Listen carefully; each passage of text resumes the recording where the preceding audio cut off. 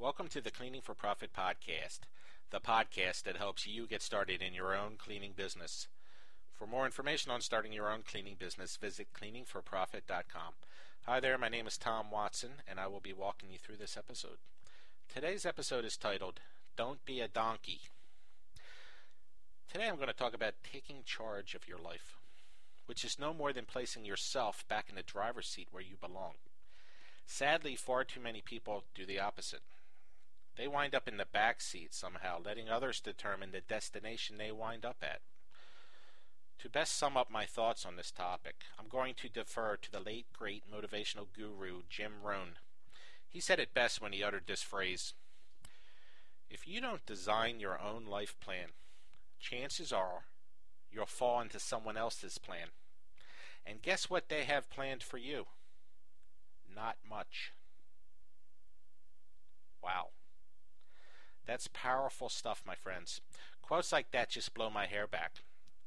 I mean, that was just spot on, because that's what happens in life.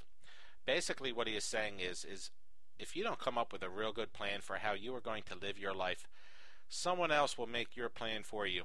And odds are that person will have their interests at heart, not yours. To drive this point home, consider this. If you're not self-employed right now, meaning you own your own business, then that means you are working for somebody else. And when you are working for someone else, you're working towards making that person's life plan come true. Now, odds are that person just sees you as the donkey that is pulling him or her towards whatever dream destination they're heading to. And as soon as that person gets to their destination, you'll get sent packing. You are just the transportation, nothing more. Now, the only way I know to stop being the donkey is to come up with your own life plan, one that puts your interests, dreams, and desires front and center. It's for this reason that only you can make this plan. I can't do it for you, no more than your best friend, your mother, your father could do it for you, for only you know where you want to go. Sadly, far too many people allow others to write their life plan for them. They spend their time hoping that their fortunes will turn, that their ship will come in, and that all that effort they have expended will be rewarded. But more often than not, they are seriously disappointed in how things turn out. That's why today I'm going to ask you to sit down and reflect on what it is exactly you want out of life. Do you want to be in control, or do you want others to control you? That's the question that lies before you. If after some thought on this, you find out that you like things just the way they are, then by all means don't change a thing.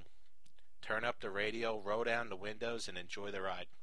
But if you desire change, if you desire the control that I speak of, then you need to take action. You need to get fired up, and you need to write down what you want your life to be. This is not where you ask for suggestions, as only you know what you're looking for out of life. Be honest with yourself, and don't be afraid that your plan is too big or extravagant, as there is no such thing as too grand. Your life can be whatever you want it to be, and never let anyone tell you any differently.